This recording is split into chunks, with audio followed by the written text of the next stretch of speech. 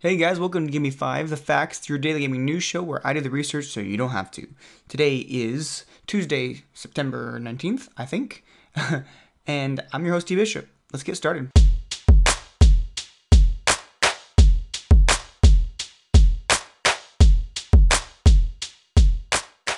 Hey guys, so I got a call in about Battleborn yesterday, and there were some really good points being made, so I wanted to share that and then give my thoughts, and if the conversation keeps going, maybe we'll do a longer episode on it.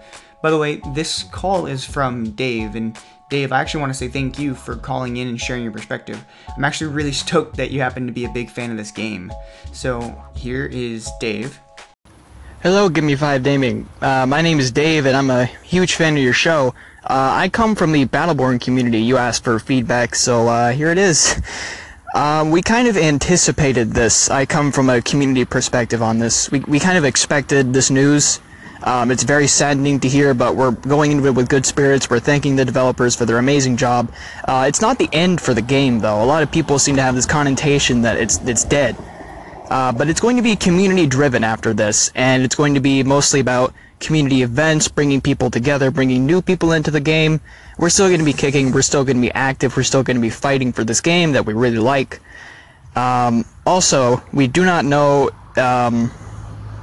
what the future holds for the game, but we do know that we're still here, we're still playing, and we're still loving our game. So thank you for your time. Bye.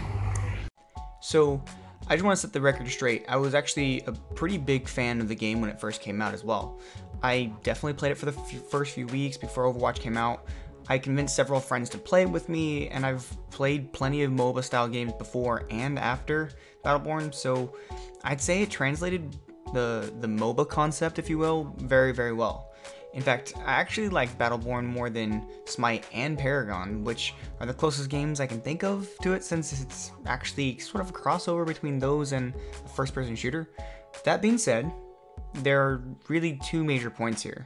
So the first is that the whole situation really does have a very negative connotation, which maybe is the wrong way to look at it, because there's nothing that says that it can't stay alive within the community in a similar fashion to any old school game like Smash Bros. Or popular fighting games.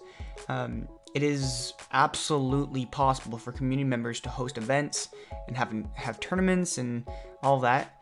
Of course, the PC community has dwindled to maybe a couple hundred concurrent players daily, and that's being sort of generous.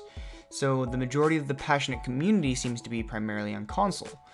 I would say the primary fact there has to be because of the way that the controls were customized. It just makes sense on console, and everybody's always looking for a similar style game to that on console. But the second point here is that the negative connotation actually comes from the fact that the game is in a way moving backwards.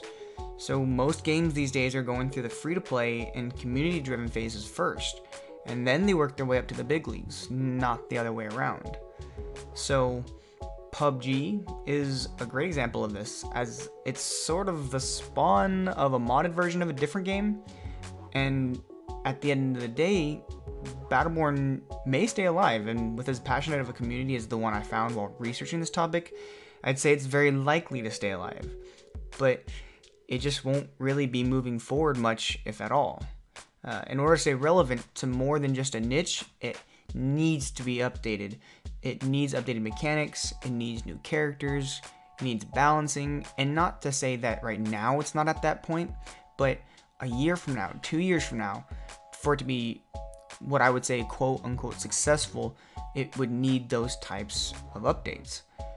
Realistically, the free-to-play pay-for-skins tactics work really quite well for a few large games, so it would totally make sense here if Gearbox was able to convert their game into that.